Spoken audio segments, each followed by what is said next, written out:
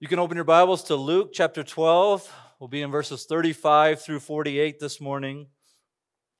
Germany's Cologne Cathedral is one of the most magnificent structures in all of Europe. It's twin spires, if you've ever seen pictures of it or been there. They reach over 500 feet into the sky. Today, I read recently, it attracts 20,000 visitors per day. What's interesting about this structure, the first sort of foundation stone was laid in 1248, and it wasn't completed until 1888. Now, there was a few hundred years in there where they stopped to sort of fight some wars and things, but still over 600 years. And what struck me as I was reading about this structure is that the person who laid the first cornerstone knew that he would never live long enough to worship inside of this building, but he thought it was still worth it to start building. And that's hard for us to even comprehend, to start a building, although I've heard 800 years to get a house built in the Black Hills, maybe about right. But this man had to operate with a view towards the future, with an eye towards what could be. And it's hard for us in this fast-paced, immediate gratification world to even comprehend starting something that you would never see accomplished. Because we're discipled by our world to live almost exclusively for the present, for the immediate, the earthly, the physical, that which is right now.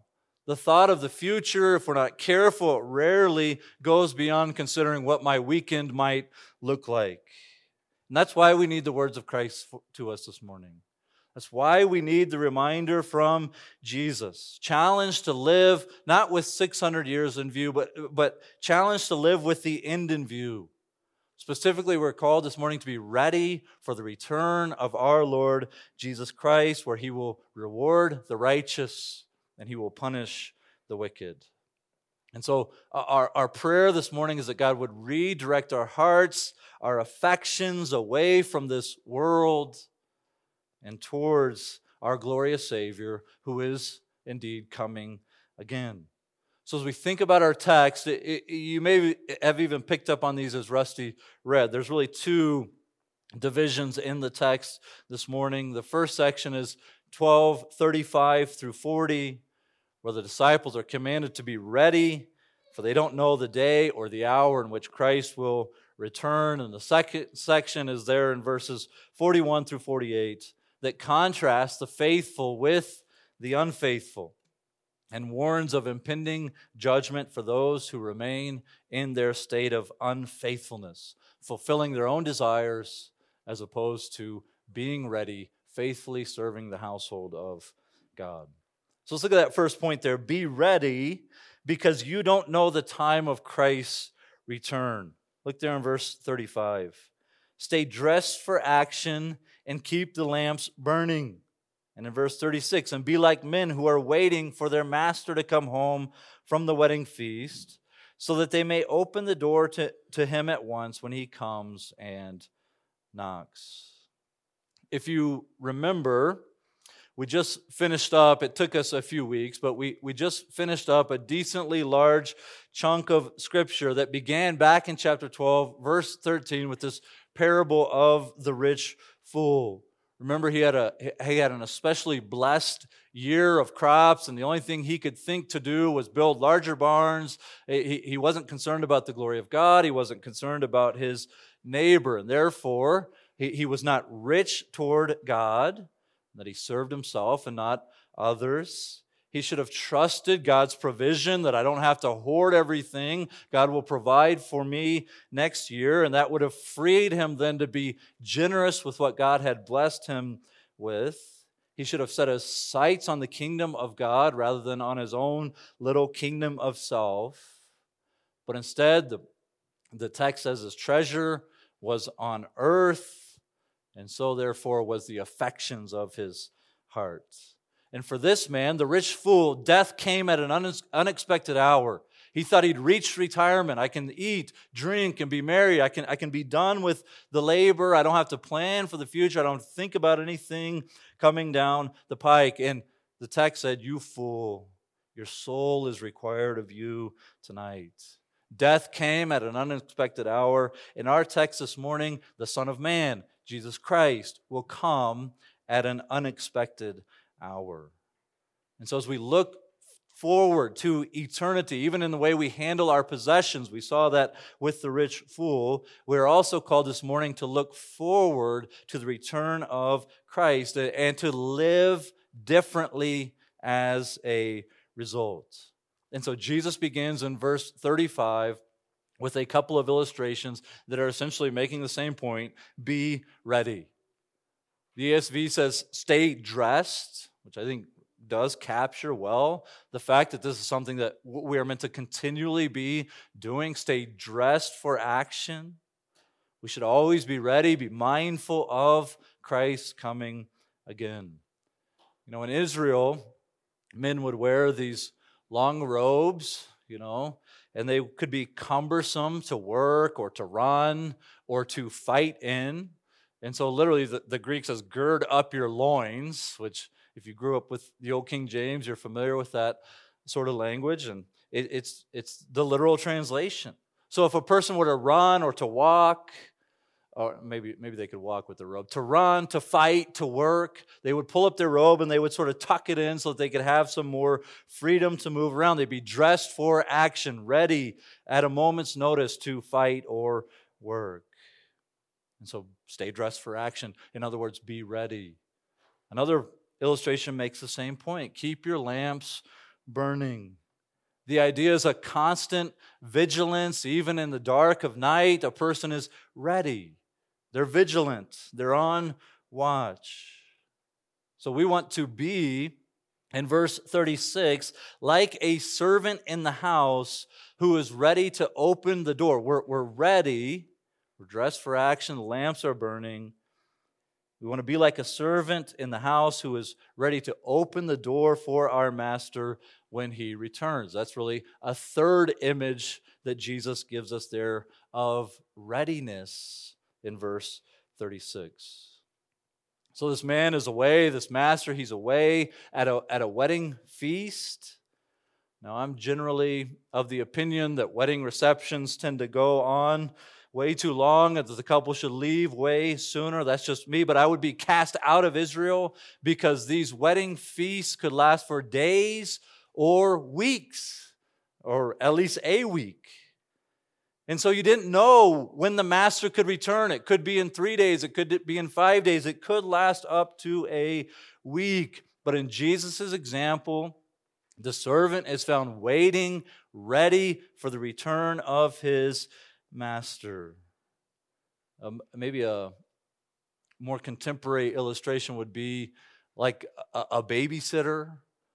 As the night drags on and on, I've never been a babysitter before. I'm told it doesn't count if it's your own kids, but as the night drags on and on, I'm assuming it'd be tempting to sort of grow lax with the rules, maybe doze off a little bit, and here comes mom and dad back to their own house, and the house is a disaster, it's a wreck, the kids are going crazy, and the babysitter has been found sleeping. Well, it's infinitely worse. Eternally worse is growing lax in waiting for the return of Jesus.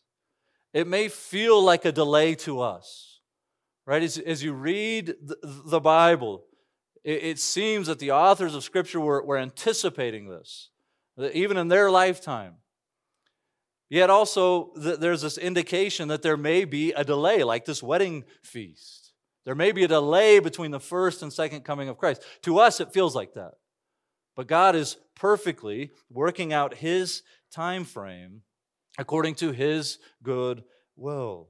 So we hold these two truths then simultaneously. We're not surprised that God has been patient with people in allowing more and more to hear the glorious gospel of Jesus Christ and opening more and more eyes to have faith in this gospel. We're not surprised at the patience and the long suffering of God in allowing more people to hear and receive Christ.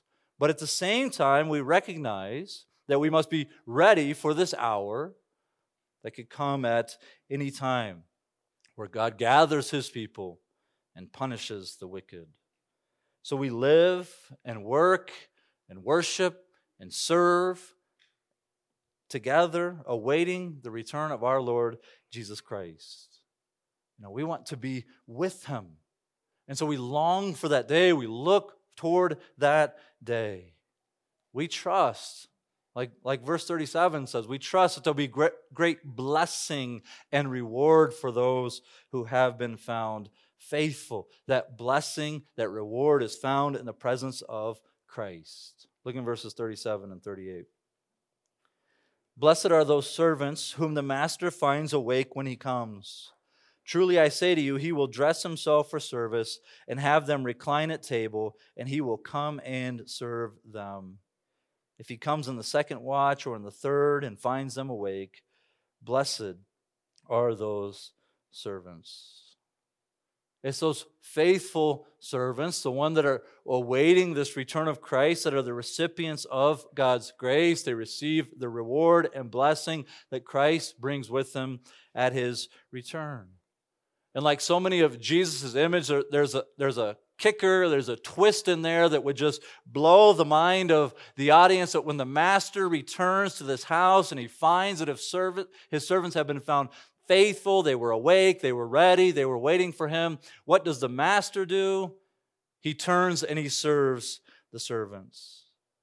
Now, the first part of the story would make total sense to anybody hearing this. You can imagine a socialite in the city that has enough money to have a nice home, that needs servants.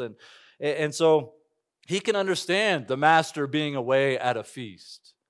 He can understand putting a servant in charge of the household while he is gone. He can smile as he thinks about, I think my servant would do well when I'm gone. But the master returning and then turning into a servant and serving the servants would have blown his mind. He would have said, there's absolutely no way. That's backwards. That's upside down. But that's exactly what makes Christ such a magnificent Savior. He's already made himself a servant. He's already humbled himself and leaving heaven's glory, not considering that something to be grasped or held onto so tightly that he's unwilling to humble himself and come to this earth and take on the form of a servant, even to the point of death on the cross. He served his disciples while he was here and washing their feet at the end, at the Last Supper, saying, I'm one who has come to serve. And of course, he gave his life a ransom for many, as one who came not to be served, but to serve and to give his life as the ransom payment for sin. The master has already served, not only, and again, the gospel is so glorious. It's not only that he served his servants, it's that he served his enemies. Those who had set themselves up against him by way of our very sin. We had made ourselves the enemy of God, and yet Christ humbled himself to come be the ransom payment for us. And for those who have turned to him and trusted in Christ, their sins are forgiven, they're adopted into God's family, and they seek to serve and to know and to love him and his church all the days of their life or until the return of Christ. And when he returns, he brings this blessing, this reward with him, as we live underneath his rule. Now, we can't read too much into Jesus' pictures. This isn't that Jesus becomes our personal butler where we get to snap our fingers for all eternity. We wouldn't think about treating Christ that way, but it is that he is gracious and kind and rewards those who don't deserve it, on the basis not of our own work, but on the basis of Christ's work for us. So be ready. Be ready, be vigilant, be alert, verse 39, because you can't plot out this return on a timeline. Instead, in verse 39, Jesus' return is like a thief in the night. The thief doesn't announce his schedule. He doesn't text you and say, hope your doors are unlocked, be by in 15. So what's the only protection against a thief? The only protection is constant vigilance, constant alertness. Or as Jesus says in verse 40, you must also be ready, for the Son of Man is coming at an hour you do not expect, like a thief in the night. So there are a couple ways that I believe we can get sideways when we think about the return of Christ. And one of the ways is to become so ingrained in trying to tie current events to when we understand Christ will come back. Russia's doing this and China's doing this, and then we try to go, we don't want to fall into that trap. I can appreciate the excitement of those who are longing for the return of Christ, but as one seminary professor told me, don't preach from the newspaper. Okay, so we don't want to do that. And one of the dangers of this, I think, is we take our eyes off of Christ and we begin to place them on the events of this world. And so we're less Christ-centered and we're more involved in geopolitical movements and things of those sorts. And then if we're not careful, we become more excited about getting out of this world than actually being with Christ in His presence. So we look forward to the glorious appearing of our Lord Jesus Christ because we are with Him. We'll look at 1 Thessalonians 5 in a few minutes. We are with Him. Comfort one another with these words. Another error, though, is to sort of swing back to the other side, right? Some people have gone too far. So what's my tendency, anyways? Maybe not yours. Mine is to come all the way back over here and say, well, whatever. It's going to happen. Well, we don't want to neglect this doctrine either. We don't want to be indifferent to the return of Christ. Most of us would never say, I don't really care that much about the return of Christ. We wouldn't let those words come out of our mouth, but our lives may betray that about us. We must examine our hearts. And we might notice a tendency to live for the immediate, to live for the present, to live for this world, instead of living with an eye towards Christ's return, living in light of the end. So this text, I think, exists not to sort of satisfy our curiosities, but it exists to prepare us to serve God faithfully today as we long for that day. So we don't want to become lackadaisical. We want to keep looking for that great appearing. We live in light of that day. We serve Christ as those who understand that He's returning and He will judge the righteous and the wicked. We must all stand before Him at the judgment seat, Paul says in 2 Corinthians 5. And the truth is, we don't know the day or the hour. But secondly, here we'll see in verses 41 through 48, we're sort of told, I think, through another illustration, what it might look like to be faithful today. So we don't get to say, okay, be alert. Well, this is what I think that means. The text will tell us, and the New Testament tells us. So secondly is this, be found faithful by serving others in God's household. Look there in verse 41. Peter said, Lord, are you telling this parable for us or for all?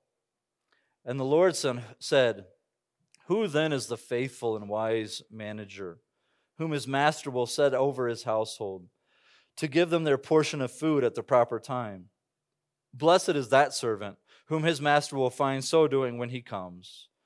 Truly, I say to you, he will set him over all his possessions.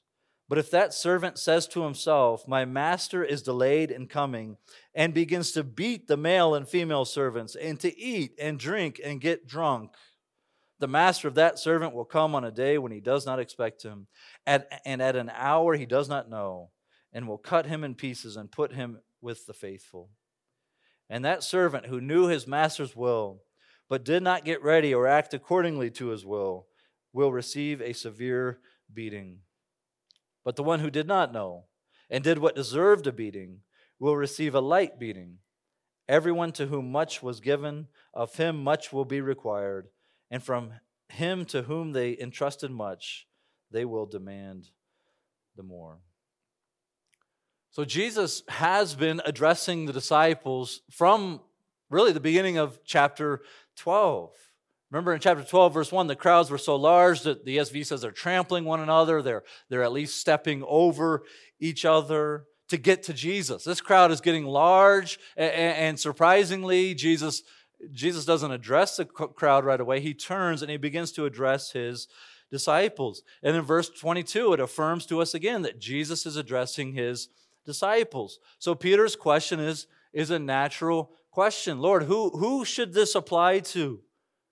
Peter's kind of the unelected spokesman of the group, and he wants to know, who is this about? Does this relate only to the 12? Does this relate to, kind of the broader definition of a disciple? Anyone who's professing Christ? Or does this apply to the crowd that's gathered here as well? And what Jesus does, he often answers a question with a question, or he often answers with a story, and this time he does both. He says, who then is the faithful and wise manager? So Jesus doesn't directly address the question that Peter asks. Instead, he turns to another illustration. Who is this wise and faithful manager?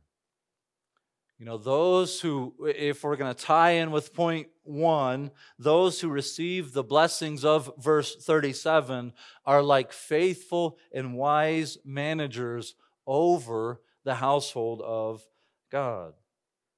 Now this manager, this steward, he would have been one of the servants in the house who would be left in charge of the estate while the master was away.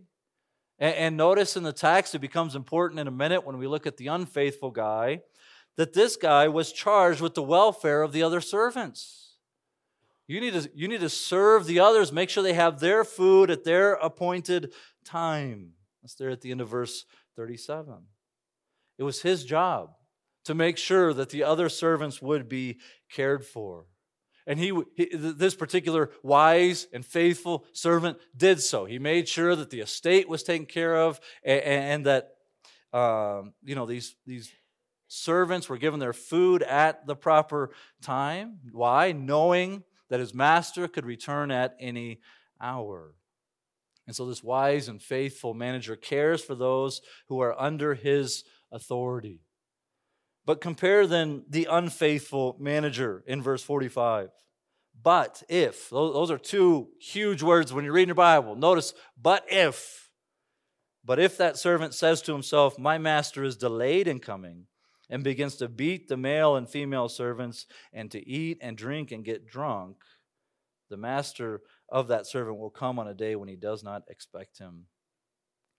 So the unwise is tasked with the same responsibilities, but he begins to spend his own energy on serving himself. He begins to speak to himself. Did you notice that in the text? He speaks to himself, and the counsel is not good counsel. Remember, the rich fool also spoke to himself, right? And he also gave himself bad counsel. He said, soul, remember, I love the text. His soul said to his soul, soul, eat, drink, and be merry, because you have so much going on right now. You have so much going for you. Why don't you just indulge yourself? Why don't you just serve yourself? And now, again, we find a man who is speaking to himself, and he's speaking bad counsel. What's the bad counsel here? Well, the master's away. It's been a while. I'm sure I'll see him coming down the road, and I can sort of get things back in order really fast. There is application here, I think, for us that part of walking faithfully today looks like hiding God's word in our hearts so that the counsel that we speak to ourselves is true and accurate because it's God's word. Give yourself godly counsel. And you can't do that apart from knowing the word of God. When you hide the word in your heart and you memorize scripture and you're in the Bible regularly, thoughts that come into your mind like the rich fool, oh, you know what? Eat, drink, be merry, don't worry about anybody else. Those will be like alarm bells going off. There's something wrong because I've hidden God's word in my heart and I know that this contradicts God's word. So saturate your mind with God's word. Be renewed in your thinking so that your thoughts align with God's thoughts that are given to us specifically in the Bible. But notice one of the main differences between the faithful manager and the unfaithful manager is that the faithful provided for his servants. That the faithful provided for those underneath his authority. The unfaithful does what? He beats the other servants. He eats all the food. He gets drunk off the wine.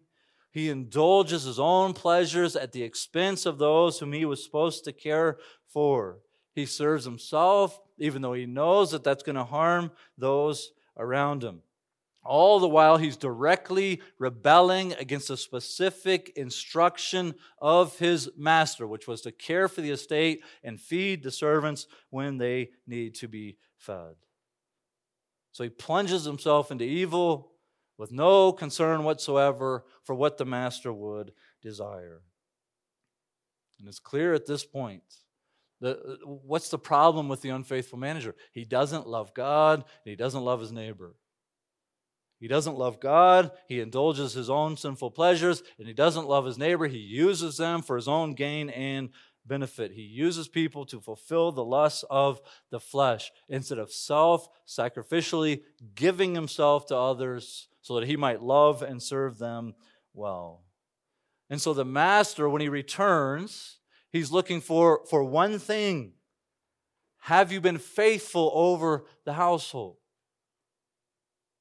The faithful manager has, okay, maybe this is a throwaway line. The unfaithful has not, of course. It's the language, though, of managers and household, and sort of a manager having authority over servants in the household, I think should lead us to consider what this means for those who have spiritual leadership in the church. Right? A manager over God's household ought to lead well. You know, when we were walking through Malachi, it's been probably a couple years at this point, but we saw that in Israel, the very ones who were charged with shepherding, leading, teaching, they were the ones who were in most direct rebellion to God. Those who had been given to spiritual service were the ones most guilty of despising God and His Word. And this was the case of the religious leaders, I think, in the time of Christ, right? Most of them at this point are already committed to putting Christ to death. They too were guilty of harming others by laying up heavy burdens on their shoulders through legalistic, self-righteous commands. And so God's people were then hurt and harmed by those who were meant to lead them well and to teach them the Scriptures. Those who ought to have shepherded them and loved them and cared for them instead indulged their own selfish desires and served themselves. So I think there is application here for those who have been given leadership, particularly spiritual leadership in God's church, God's household. Those who are tasked with shepherding, including the elders of our church and the elder of any biblical church, they should use their gifts to serve and to love and to give away of themselves, not for the betterment of themselves. So Jesus Christ is the one that has purchased His church. It is His. You know, I may say something like my church, but I don't mean it belongs to me. I would use it the same way you would say. Southern Hills is my church. Those are my people. Yeah, we are a family together. But if I ever say my church, I'm by God's grace, I'm not implying that anyone or any building or anything else belongs to me. Myself and the other elders of this church, we're just stewards. We're just stewards of what Christ has purchased with His own blood. And so you can pray for us as elders that we would remain faithful, that we be found faithful on that day, when Christ has turned, that we would have been found serving others, giving away, teaching God's word faithfully, leading others to know and glorify God, not for ourselves. If you look at the qualifications for an elder, he can't do the things that this guy does. Can't be drunkard, can't be quarrelsome, can't be violent. Pray for us that we would remain faithful to him. But I don't think that's the only application for us this morning. I'm not sure that exclusively leadership is in mind here. And so the question becomes, we've talked about being ready, be alert, be vigilant, keep your lamps burning, stay dressed for action. What does that mean? What does it mean to be faithful? Well, I think in this context, it means serving faithfully as a member of God's house. Serving faithfully as a member of God's family, his household. And so to be found faithful may not be as complicated as we want to make it. It's serving faithfully in God's household, the church, by serving God, and loving others. It's amazing to me how many times in the New Testament, passages that speak of the coming of Christ call immediately to do sort of ordinary, regular Christian living. I was reading this text this week and I thought, okay, so the master comes back and he becomes the servant of the servants. For what? What did they do? They just stayed awake. They didn't build him a new house. They just stayed awake. Consider passages like the end of 1 Thessalonians 4. You can turn there if you want. You don't have to. I'll read it for you. But maybe I'll get there too. Think about this passage. For the Lord himself will descend from heaven with a cry of command, with the voice of an archangel, and with the sound of the trumpet of God. And the dead in Christ will rise first. Then we who are alive, who are left, will be caught up together with them in the clouds to meet the Lord in the air. And so we will always be with the Lord. Wow, what do we do with this? Verse 18. Therefore, encourage one another with these words. Encourage one another. What do we do in light of the coming of Christ? How do I stay ready? How do I stay vigilant? Well, one way to do it is just to encourage one another to look towards that day, especially in the light of suffering and hardship and death. We long and we point others towards this great appearing. He teases us out in chapter 5. He encourages those who are truly in Christ, right? That's the kicker. It's this passage at the end of 1 Thessalonians 5. It's those who are truly in Christ, not to think of Christ's return as something that's scary or to be dreaded. No, he says in chapter 5, verse 9, for God has not destined us to wrath, but to obtain salvation through our Lord Jesus Christ, who died for us, so that whether we are awake or asleep, now don't think like masters sleeping or awake, think dead or alive here, we might live with him.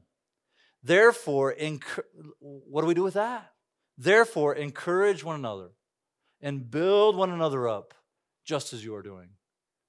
What is it like to be faithful? It's to be active in the body of Christ, encouraging, loving, serving, giving yourself away. What should we be doing to be found faithful? Anticipating the day and bringing others along with us, encouraging one another. Something similar happens in 1 Peter 4. We don't have to go there, but the end of all things is at hand. Oh man, well, what do I do? Well, Peter says, be self-controlled, sober-minded, love one another, show hospitality to one another, stop grumbling, and then what? Use your gifts to serve the body. If you have gifts like service-type gifts, then serve with the strength that God supplies. If you have gifts of teaching and preaching, speak the oracles of God. Speak His word, not your own. What do we do in light of the end? We serve the Lord faithfully in His household. We don't often associate Ephesians 4 with the end times, but think about Ephesians 4. Some of you are familiar with that. If you're not, you can read it on your own this afternoon. But we're laboring towards Christ-likeness together as a body.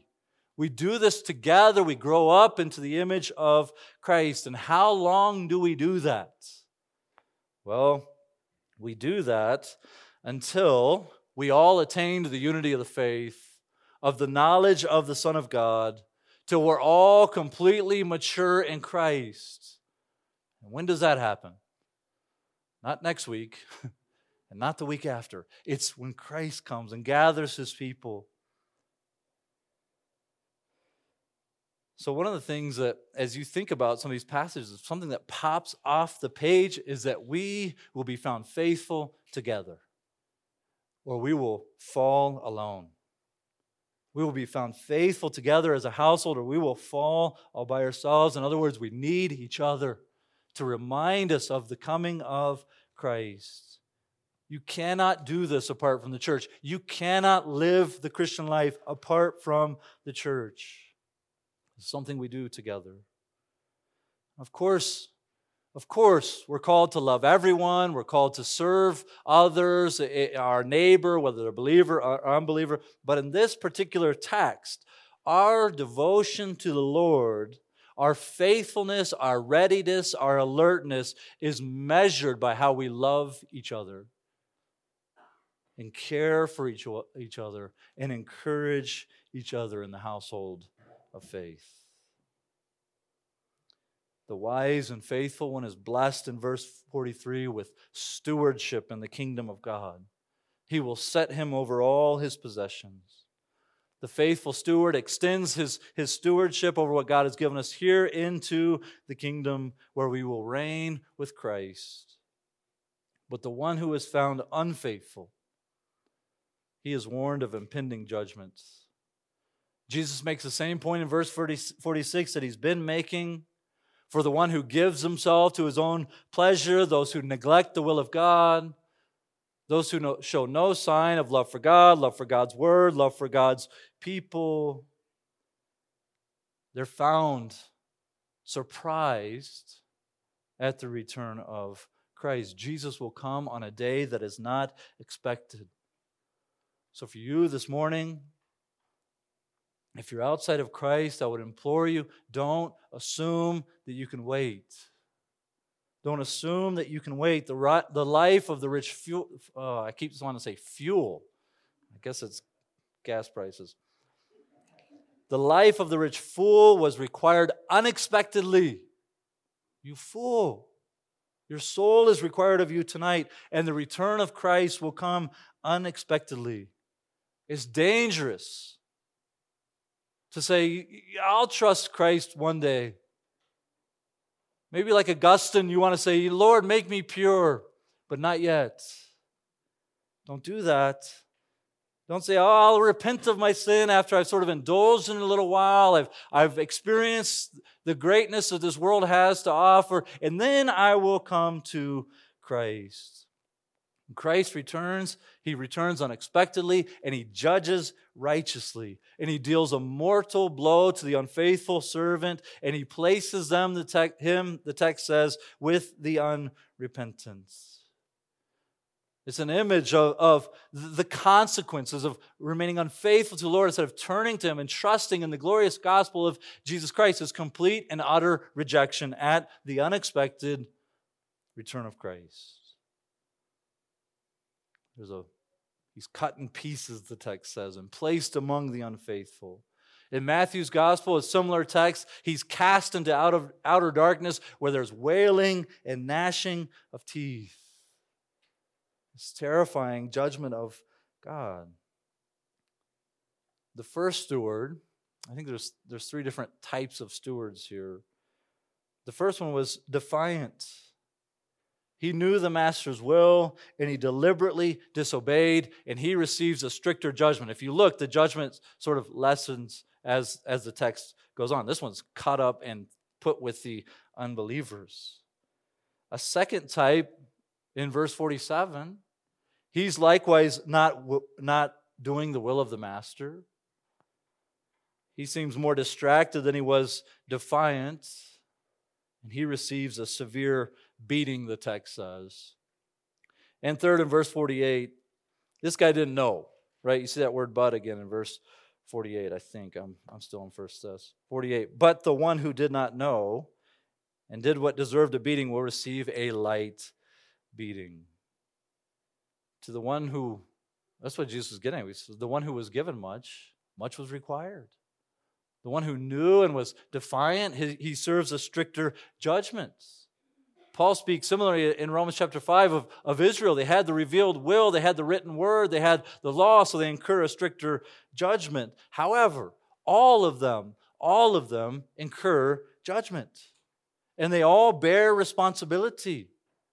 Whether it's defiance, whether it's distraction, or whether it's ignorance, all are required to respond properly to what God has revealed. So in light of Christ's coming, defiance, or just distraction, or even ignorance, all risk eternal tragedy because all are without excuse. God has revealed himself clearly in this world and through his word and through the gospel of Jesus Christ. So our only hope is found in the work of Christ. He has rescued us from this impending judgment, from the wrath of God by taking on the wrath himself and by defeating sin and death in his resurrection. And for those who have turned to Christ, the Bible encourages us that he has given us everything we need to walk in faithfulness and obedience.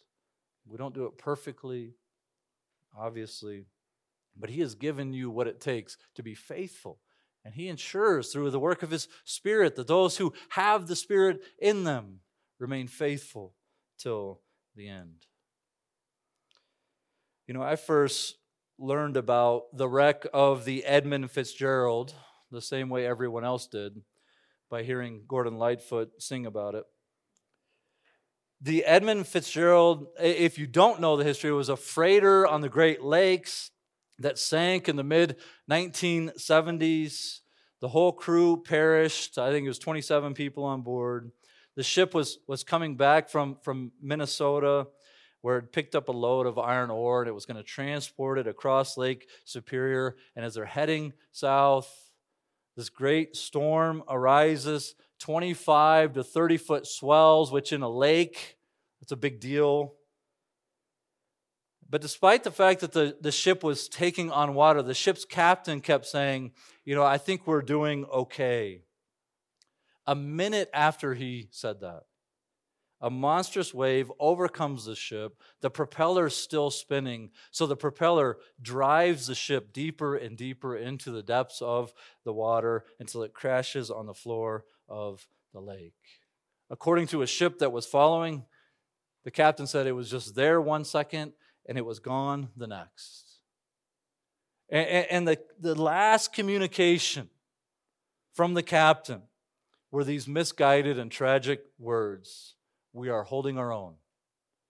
We are holding our own." It's foolish. It's foolish to say, I'm holding my own, when I'm walking in direct defiance, or I'm distracted by the cares of this world, or ignorant of God's saving grace in Christ. Don't assume you're holding your own if you're outside of Him. Instead, announce your grave position to Him. Admit it, that you stand in danger of God's impending judgment and wrath. And trust, then, that Jesus Christ has come to pay that penalty for your sin and to rescue from the wrath to come. He did it through His own death, through bearing the penalty, becoming the ransom payment by becoming the Lamb of God who was slain before the foundation of the world. Call upon Him in faith, trusting that He indeed took your punishments. For all who call upon the name of the Lord, the Bible says, shall be saved. By God's grace and His effectual work in you, many of you are here this morning have trusted in Christ. The Holy Spirit has opened your eyes to see the glory of the gospel. For you, the return of Christ is something that we can anticipate, we can long for, we can look forward to. It should be a comfort to you. Jesus is the one who has come to serve. He's demonstrated that on the cross for us. And we can trust that when He returns, He gathers His people, and He has rewards for those who are made righteous in Christ. We will be forever with the Lord. So comfort one another with these words. Let's pray. Lord God, we are humbled by the thought of the gospel. We are so undeserving. We weren't your servants. We were your enemies. Yet Christ paid the price for our sins. Lord, may we encourage one another to anticipate that day. May we not be drawn away and discipled by our world and our culture to live only for the present. Lord, may you open eyes to see the glory of the gospel. May you convict hearts of distraction and ignorance and defiance. And Lord, may you help us at Southern Hills to remain faithful, that on that day we may be found faithful together. In Jesus' name, amen.